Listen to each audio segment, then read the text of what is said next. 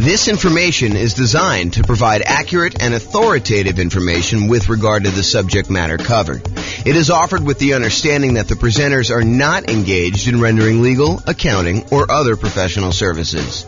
If legal advice or other expert advice is required, the services of a competent professional should be sought. Welcome to the Costa Mesa Real Estate Investing and Real Estate Financial Planning Podcast. Learn all about investing in real estate in Costa Mesa, California, with a combination of real estate financial planning and modeling with numbers specific to Costa Mesa, plus syndicated, more generalized recordings of live and pre-recorded real estate investing classes, not all of them specific to Costa Mesa. Be sure to stay tuned after the podcast for a message from our sponsors. Well, good morning and welcome, everyone. I am James Orr, and we got a very special class today. This is part of the series on improving cash flow. And so today we're going over improving cash flow when considering your real estate investing strategy. When you're thinking about which strategy you want to use, how do we improve cash flow when we're trying to decide whether we're doing traditional buy and hold or short-term rentals or house hacking or nomading or whatever we're trying to do there. So all of the things we're going to discuss today have to do with choosing your existing real estate investing strategy. And this is, as I mentioned, part of the series we're doing. And so we've already covered how to improve rental property cash flow when we are searching for properties. That was covered in a previous class. So if you want to see about all those different strategies, go watch that class. We've also covered all of the different strategies of the largest section, the one that has the most ways to improve cash flow. And that was the financing section. Today, we're covering this, how to improve cash flow during the improved strategy phase. We'll talk about these different options. And then we've got some future classes coming. The one class on how to improve cash flow when you improve the property itself, while you're marketing the property, while you own the property, and then while you're renting the property. So there's different kind of stages that I broke it down into, and we're covering the classes, we're covering the strategies, the 88 strategies to improve cash flow in all of those different stages in discrete classes by stage. So if you're at the stage where you're searching for properties, just review the one for searching properties. If you're at the stage where you're financing, do that. If you're trying to figure out what strategy to use, this is the class you'll want to use for that one. Okay. So when we're thinking about improving cash flow is really made up of how much income you have coming in on the property, all the different sources of income, especially the rent, but then also things like laundry or renting out different parts of the property, or maybe you add in additional services like landscape service or internet service or things like that nature. So there's different strategies of rent or different sources of income like rent, and then all of the other sources of income you have in the property, minus, in order to get cash flow, you have to subtract out all your different expenses. And your expenses are, your mortgage payment, taxes, insurance, maintenance, property management, vacancy, like all of those different things are expenses. And so when you think about how do you optimize, how do you improve cash flow on property? Well, it really consists of two different parts. How do you maximize the income you have on a property? And then how do you minimize all of the different expenses? And a lot of the things we're going to be talking about here today in this class have to do with maximizing income. Although a couple of them have to do a little bit with minimizing expenses, the majority of them are maximizing the income on it. So be sure to consider the impact of both income and expenses and the additional work involved and the value of your time when you're considering all of these different strategies to implement. Because some of the strategies, as you'll find out, they are significantly better cash flow, but they also require a lot more of your time and effort in order to implement them. So just kind of keep that in mind.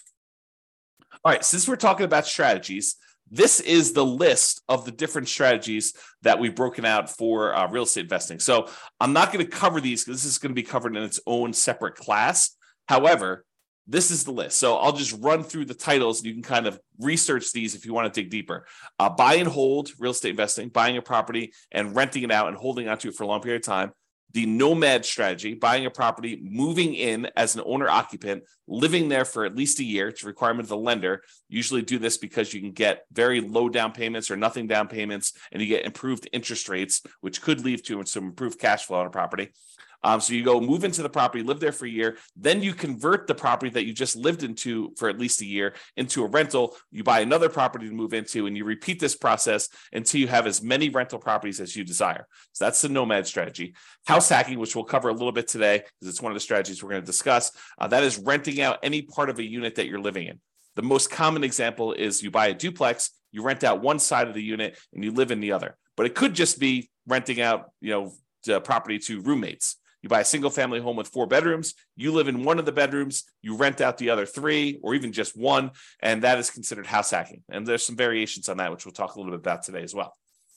The BRRRR strategy: buy a property, rehab a property, rent a property, refinance it, and then repeat. So there's the buy, which is the B, and then all those different R's: rehab, rent, refi, and repeat. So all the different bars there for BRRRR. And that's a strategy for being able to buy properties and leave very little or no money in the ideal situation. Most of the time it's leaving a little bit of money in the deal, so that you're able to acquire properties with little down. And then all the quick turning flipping properties, and then wholesaling and wholetailing. Wholesaling is basically selling your contract in a property to another investor. You find a really good deal and you sell to an investor, and you get a fee for doing that.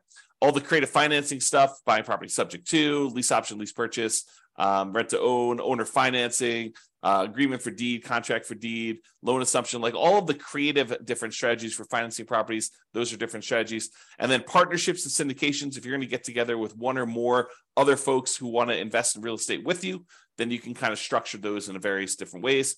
And then tax liens and tax deeds: whether you are investing in a lien against a property with the hope that the property is, they either pay you a return on it, or in the event that they don't pay you the return, then you can actually foreclose the property and get ownership of it. And then real estate investment trust, which I don't usually cover, but I include it to be all inclusive, to kind of be comprehensive here. That's that. So these are the different strategies. And you'll see that we're talking about using different strategies here today when we talk about how to improve cash flow. All right, so here's the list. Different ways to improve cash flow when you're thinking about the different strategies you can use as a real estate investor. So one of the different ways you can kind of improve this is to change the term that you're renting out properties. So I think a lot of people think about investing in real estate as you buy a property and you rent it out, and you rent it out to a tenant, and there's a year-long lease in place. And maybe the tenant renews for another year, and you kind of keep doing that. Or maybe they leave early because they got evicted or they can't pay their rent anymore, and you kind of shorten the term in that way. But you could deliberately choose to rent out properties monthly or weekly or nightly, like a vacation rental. So changing the term of the rental can improve your cash flow on a property. We'll talk about that a little bit. Or doing a totally different strategy, like a lease option, where instead of just leasing the property to a tenant, you decide you want to go after a tenant buyer, a tenant who also has the option or a contract to buy the property from you a year or 2 or 3 or 4 or 5 down the road, or 6 months down the road, whatever you negotiate as part of your term. Basically, they will lease the property from you, and then after they lease it from you for a period of time, they're going to buy it from you. And there's some advantages to doing that, which we'll discuss here in a minute. Or you could choose to do a specific niche. You could cater to a group of people who you know are looking to rent in your area. For example, you could choose to focus on student rentals, or you could choose to focus in on traveling nurses and provide them, kind of services related to their particular industry, knowing that they're coming in for, contract periods of time, and they're going to need some extra stuff in your property. Or you could cater to oil workers if you happen to live in an area that has a bunch of people coming into town to do work on the oil kind of stuff that they do. I don't even know what they call it. So you can cater to all these different niches, or you can cater to things like corporate rentals. So you decide to do that. And then I'll kind of group these last 3 together. They're all really versions of house hacking, in my opinion. So we'll talk about roommates, getting roommates, changing your strategy to having roommates, like house hacking with a single family home, or renting by the bed or bedroom. Sometimes especially with like student rentals, sometimes they'll rent out by the bed or bedroom. You might rent out by the bed if you're putting 2 students per room, or you could rent out by the bedroom if you're renting to maybe a graduate student or something like that. Or you could rent by parts. In some cases, you may be renting a property where you rent the garage separately, or you rent access to the community swimming pool separately, or you rent access to the storage units on the property, like the storage shed where somebody wants to be able to store something or whatever they're doing there. So those are different ideas, and we're going to go into those in detail here. All right, so let's talk about term. So related to term, so term is going to be basically changing the duration of your lease term. So you can either do a daily rental, things like vacation rentals, or there may be some situations where you might rent by the day, or you could do weekly rental. I guess it would be a variation of vacation rental. But I was thinking of if you rent your property out for the Super Bowl weekend, that may be like a daily rental or maybe a weekly rental. But it's all sort of covered under that short-term rental, vacation rental thing. So you could do daily rentals. You could do weekly rentals. Weekly rentals could be a good strategy, or monthly rentals. Instead of doing the weekly, you could do monthly. Or the traditional way of doing this, I think the most common way that most folks are familiar with, is yearly rentals. So in addition to changing the term of your lease, a lot of times you're changing what you're providing with the rental, whether you're providing the house furnished or unfurnished. And so realize that you may have sometimes significant additional startup costs if you're changing the term of your strategy from a year-long lease, which you may be renting out a vacant property, although you could do a furnished year-long lease, and do instead a more of a completely furnished turnkey. Someone shows up almost like a lodging hotel sort of situation where you allow someone to come and stay in the property like that. So typically, rent increases as the duration decreases. So the shorter the term of your lease, typically the higher the rate is. There are probably some exceptions to this, but overall, that's the general rule of thumb. Shorter terms tend to be more expensive than longer terms. Now, the other thing to watch out for, if you're going to go and do the strategy where you're going to change from doing year-long leases to short-term rentals, which could be significantly higher income on the property, you also have to watch out for increased expenses, like increased vacancy expense. You're not going to have 100% of the nights occupied in most cases. There's probably some exceptions to this, but in most cases, you're not going to have 100% of the nights occupied if you're doing some type of short-term rental or vacation rental. You might have 50% occupancy or 70% occupancy or 30% occupancy. So just realize that you may have increased vacancy for doing that. You may also have an increase in marketing costs. Whereas you may market to find a tenant for a year, for the 60 days or so prior to the lease expiring to get your next tenant. If you're doing a vacation rental, you may be advertising on all of the kind of short-term vacation rental type websites, and that may significantly increase your marketing costs and time. And then also your management costs may be much higher. If you're doing short-term rentals, you may have a significantly higher cost to get the property ready for the next tenants, kind of like being in touch with the tenants, kind of doing your contact and making sure everything's ready to go for the short-term rentals. Things like that could be increased by doing a shorter term. And then finally, in some cases, the maintenance on a property on short-term rental could be slightly higher depending on how things in your property wear and what it costs for you to keep up with maintenance on the property for doing that. Replacing things that you might not have in a long-term rental, like linens or shampoos and things of that nature. Like, you could have a pretty significant increase in cost for doing that as well. But in a lot of cases, not every case, but in a lot of cases, those costs are more than made up for by doing the short-term rental. So this class, by the way, is not intended to be like, this is how you do short-term rentals. This class is intended to be like the overview of how do you improve your cash flow and things to consider, then go research. If you're interested in doing short-term rentals, you want to go dig into that particular strategy to become an expert at that particular strategy. Okay. All right, let's talk about lease options. And when I say lease option, I'm talking about the whole kind of like rent-to-own family. Lease option, which is a lease with an option contract.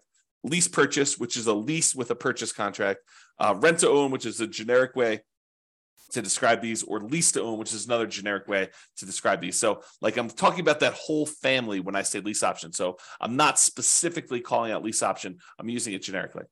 Okay, this tends to provide the lease with option where you find a tenant buyer who wants to lease the property from you with the intention of buying it from you 3 months, 6 months, a year, 2 years, 5 years down the road. It tends to provide exceptional improvement in cash flow in markets where the cost to buy is significantly higher than the cost to rent. In other words, where the price to rent ratio is less than ideal. So if you're in one of those markets where it's really hard to make cash flow work, putting a reasonable amount down because the cost to buy a property is so much higher than the cost to rent a property, this could be a great strategy for you to consider. If you think about it, and I'll just name some numbers here. Let's say in your marketplace, if you were to go try to buy a property, the mortgage with taxes and insurance and everything on it is close to $3,000 a month. But rent on that particular property is, low 2000s, 2,200, maybe 2,000 even, maybe 2,400. But there's a significant difference between what a property would rent for, and even if you put 20% down or 25% down, what the property would cost you to buy. If you're in a market like this, lease option could be an interesting strategy. Why? Because when you're talking to someone who is coming in, they're leasing the property with the intention of buying it later, you need to talk to them about what it's going to cost them to buy the property. So you get to, instead of just comparing rent to rent when you're marketing your property, now you get to discuss with them, this is what it would cost if you were just renting the property. If you were going to buy the property, though, it's going to cost you about $3,000 a month or $3,200 a month. And so rent is going to be a little bit higher than what normal rent is on this property, and you're going to be able to buy it later. And if they tell you, look, I can't afford a $3,000 a month payment, what they're telling you is, I'm never going to be able to buy this property. I can't afford a $3,000 a month payment to buy it. So you're setting them up for failure if you try to put a tenant buyer in a property where they tell you up front that they can't afford what the payment's going to be when they go and finance it. If the only way they can afford the property is when they're renting it, then they're never going to be able to afford the property. Now, there's exceptions to this, right? Like someone comes into a windfall of some sort and they're able to get a big enough down payment where they could buy it all cash and they no longer have a monthly payment, or they get a big enough down payment where they're able to do that, or they think the interest rates are going to go back down. I'm not sure I would be speculating on that, but there are some exceptions where that's the case. But if I would want to put a tenant buyer in a property, if I wanted them to buy the property, which I think I want to play win-win, right? You want someone to be in a deal where they can actually succeed through the process that you're helping them do. You want them to help them buy the property. You don't want to put someone in the property where they're never going to buy. So if you do want to do that, which I think you should, then you put them in the property and they need to be able to afford that monthly payment. And so now you can start comparing what the payment would be when they buy it to what the rent is, and maybe you're able to get a little bit higher than fair market rent for the option for them to be able to buy the property from you at some point in the future. Okay, and I'm very deliberately not going into all the details of, do you apply some of the monthly payment toward their purchase price or anything like that. These are all different things that you need to learn about if you plan on using this strategy, but I'm not going there today because we've got other stuff to cover. This is not intended to be a class on implementing lease options. There's separate classes on that if you really want to dig into that strategy. Okay. However, even if the monthly fee, the amount you're charging them monthly, was completely identical, right? You were able to get only the same amount you were able to get for rent as renting the property versus doing a lease option. You were only able to get that same $2,200 a month, whether you did either strategy. If that was the case, there are some significant improvements to cash flow from getting a non-refundable purchase deposit when the tenant buyer comes in the property. So even if the tenant buyer is only able to pay $2,200 and the tenant would normally pay $2,200, if you're getting for example, a $10,000 non-refundable purchase deposit, that would significantly improve your cash flow on the property. So for example, let's say they had a 3-year period in order to be able to buy the property, and you're getting from them a $10,000 non-refundable purchase deposit. Well, if you take that $10,000 and you kind of like spread it out evenly over a 3-year period, it's almost like getting an extra $250 more per month in cash flow. Even though you're going to take that $10,000 in many cases, you're going to apply it toward the purchase of the property later. So you're trading some of the appreciation you were expecting to get in the property over those next 3 years in exchange for getting better cash flow in the meantime. You're doing some deal alchemy. You're trading future appreciation, the $10,000 of extra appreciation you would have gotten later on when they buy it from you. And you're saying, I'm going to apply that $10,000 towards your purchase. I'm going to take some of the profit I would have gotten at the end when they bought the property from me, and I'm going to take it up front as a non-refundable option fee, which does apply to the purchase price for them, counts as part of their down payment. But then you're also getting that, which if you spread it out over 3 years, looks like you're getting, $250 plus per month in extra cash flow. So if you thought you were getting $2,200 a month, now you're really getting $2,450, which is significant in certain markets, right? So that is one way to look at the lease option. And then the other thing is, in general, I think it is true that if you realize rent is a range, right? Unless you have 100 identical properties that are all renting and they're all exactly the same, all the same views, all the same backyards, all the same amenities, all the same layouts, like everything is identical, and a tenant can go in and they've got 100 different ones to choose from. And the rents are going to be pretty much exactly the same for all of those. But if you've got one property and another property, and the other property has slightly different layout or slightly different amenities or slightly different kind of upgrades or slightly different view or slightly different location in the neighborhood, like the rents on those are not identical. And so there's a slight range of what rents can be. If you're a really good marketer, you might be able to get a little bit higher. If you're not such a good marketer, maybe you're going to be a little on the lower end. So realize that the rent is not an exact number, and rent ranges vary. And if you're doing a lease option, you're giving someone the ability to buy a property from you, you're almost always going to be on the top of that rent range. You're usually not going to be on the low end of a rent range by putting a property up for lease option, because you're adding something that is extra, that is special, that's valuable to them. So you're almost always going to be at the minimum at the top of the rent range. And in some cases, you're able to get a premium. Okay. And one of the other little perks of doing lease options is you might also improve your cash flow through slightly lower maintenance, slightly lower vacancy, and slightly lower management. So these aren't like huge numbers, although they can be, but they tend not to be these huge numbers. But realize if you've got a tenant buyer in a property who has ownership mentality, who is on the path to buy that property from you, a lot of times they have pride of ownership. They think that they're buying the property, and so they want to maintain their property a little bit nicer.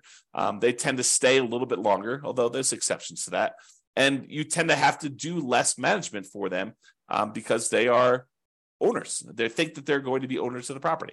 So the ownership mentality of tenant buyers versus tenants could be a huge plus to help you with your improving cash flow. So for that reason, doing this lease option strategy, changing your strategy to be lease options, could be hugely beneficial. And I've also talked about how in the past, and this is sort of a side note, go like research this more with one of our other classes, but I've also talked before about this idea of being able to use the lease option non-refundable option fee in order to use that as the down payment to go buy your next property. So imagine you're doing a nomad property where you move into the property, you put 5% down, and you move into the property, you live there for a year. And then when you are planning on exiting that property in order to go buy your next one, you get a tenant buyer to come in who's going to be a tenant and buy the property from you. They give you a option fee on the property. Let's say it's 5% of the purchase price. Then you use that option fee yourself to go put 5% down on the property that you're buying, and then you are able to buy your next property. The tenant buyer who is going into your old property provides you the down payment to go into your new property. So this could be a strategy to provide you with the down payments to continue your own investing strategy as well. All right, let's talk about niching. Specialization tends to be more expensive than generalists. So if you cater to a specific audience, corporate rentals, traveling nurses, students, undergrad, graduates, startups, whatever you decide you're going to cater to as part of your particular strategy, it is up to you to figure out how you can provide extra value, what they need, determine what they need, and then provide them what they need, add value to whatever it is that you're offering. And a lot of times you can get slightly improved fees by doing so. Okay. So what can you offer them that would be more attractive to people in that group than just renting another property? And then what's a reasonable premium you can charge for providing that extra value? So if you're going to charge money for students, maybe you provide housing that's near the university and some extra things that students would like the terms that kind of coincide with the school year, or the ability to have their parents co-sign, or whatever it is that is appropriate for you and that particular niche that you're serving. Find out what they need, how you can cater to them, and then cater to them, and then you may be able to find a profitable niche to focus on. All right, let's talk about house hacking. So house hacking is renting out part of the property while you live in the property. And we're going to go over 3 different examples. We're going to talk about getting roommates. We're going to talk about renting by the bed or bedroom. And then we're going to talk about renting by parts. So let's jump into that. So let's talk about roommates. So imagine you have a single family home. You might be renting bedrooms with use of other parts of the property. So you rent them a bedroom, but they get use of the kitchen and the basement and the living room and maybe a parking spaces if you have that in your property. In some cases, you may have a non-conforming duplex that you could rent out to a roommate. So we see these occasionally come up, but they're properties where they're not duplexes. They're not zoned a duplex. They are not set up where they qualify officially as a duplex, but they look like a duplex. It's a property that's a complete upstairs unit, and then there's a side staircase that goes down to the basement unit, and there looks like a totally separate apartment in the basement. In some markets, you can't put the stove in, or you can't do something where that would trigger compliance issues or something like that. But it could have a hot plate or something like that, or a mini fridge or whatever. But it looks like it's a duplex, although it's technically not. It's what we call a non-conforming duplex. And actually, I have a typo here. I'm going to fix it. Non-conforming duplex. So non-conforming duplex that you can't technically rent it out as a separate unit. It doesn't have its own address, doesn't have its own whatever, heating source or air conditioning source or a stove or fireplace, whatever it is, the difference between having a full duplex and not in your marketplace, it could vary a little bit. But you could have a roommate that lives down there. Imagine you were just going to have a roommate upstairs in a different bedroom. Well, in this case, you have a roommate, and those could be the rules that you apply to this thing where you are having a roommate. And so a lot of times you have to watch out for your occupancy limits in your marketplace, and they're not going to have their own address. And maybe you have to give them access to something else in order to do this, make this right. Find out what it needs to be in your marketplace. And a lot of times your real estate agent can help you with that. But you maybe have a non-conforming duplex that you could do that.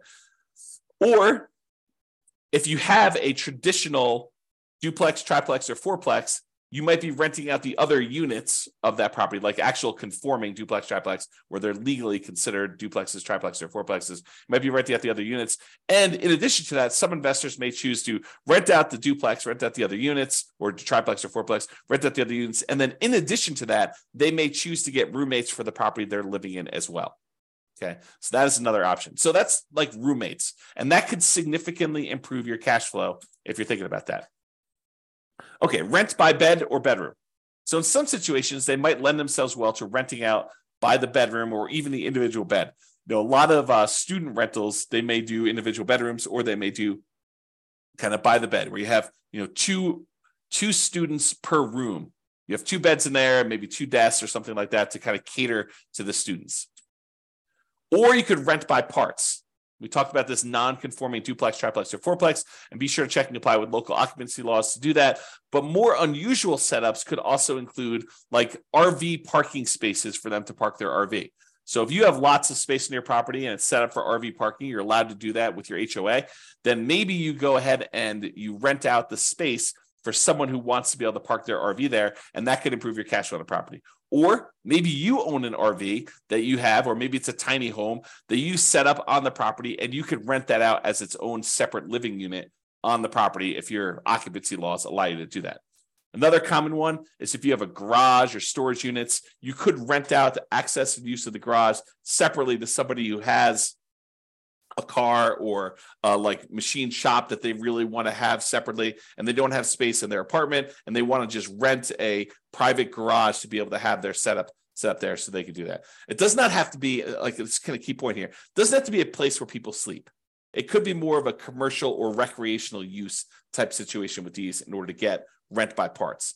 Another example would be use of the community pool. In some neighborhoods, by being a member of the HOA, you get use of the community pool. You may not want to use that. Maybe you get wristbands that'll give you access to do that. Maybe you you sell the rights for a family to use your wristbands. So maybe make sure you check with your HOA to make sure this is legal. Or maybe it's use of the rec center. They've got a gym set up down there, or if somebody wants to have weekly meetings for their whatever, their club, book club, knitting club, game club, whatever they want to do, and they want to have use of your recreational center, and you could rent out use of that by giving them access to your rights to do that. Okay. All right. So that's it.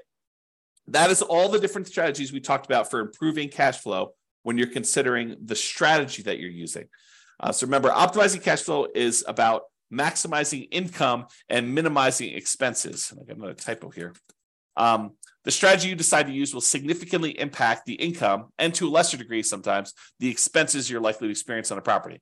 It is better, in my opinion, to take a more holistic approach and to optimize at the various stages we discussed earlier: the financing stage, the searching stage, the kind of like choosing your real estate investing strategy stage, when you're owning the property, when you're marketing the property, like when you're renting the property, all these different things. Kind of pick and choose and try to optimize as many of those different things as you can to improve your cash flow, especially in a market where prices are high, interest rates are high, and your rents are lagging. We need to do more things than we've done in the past. Cash flow has become more important than ever and harder to achieve than ever in a lot of ways. And so we really need to implement these 88 strategies that we have in order to improve your cash flow.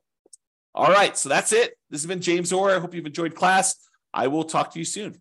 Bye-bye for now. With home prices up, mortgage interest rates up, and rents up, but not quite enough to counteract the higher prices and interest rates, cash flow on rental properties in Costa Mesa is harder than ever. Book a call with the Real Estate Financial Planner to apply our proprietary 88 strategies to improve cash flow on your rentals. See the show notes for a link to schedule your call and improve your cash flow today. If you're a real estate agent, lender, or professional in Costa Mesa that wants to help our real estate investor listeners, consider reaching out to learn about collaboration opportunities with this podcast. We'd love to add more value to our listeners by having you assist our investors buy, sell, and finance their real estate investments. See the show notes to schedule a call to discuss collaboration opportunities.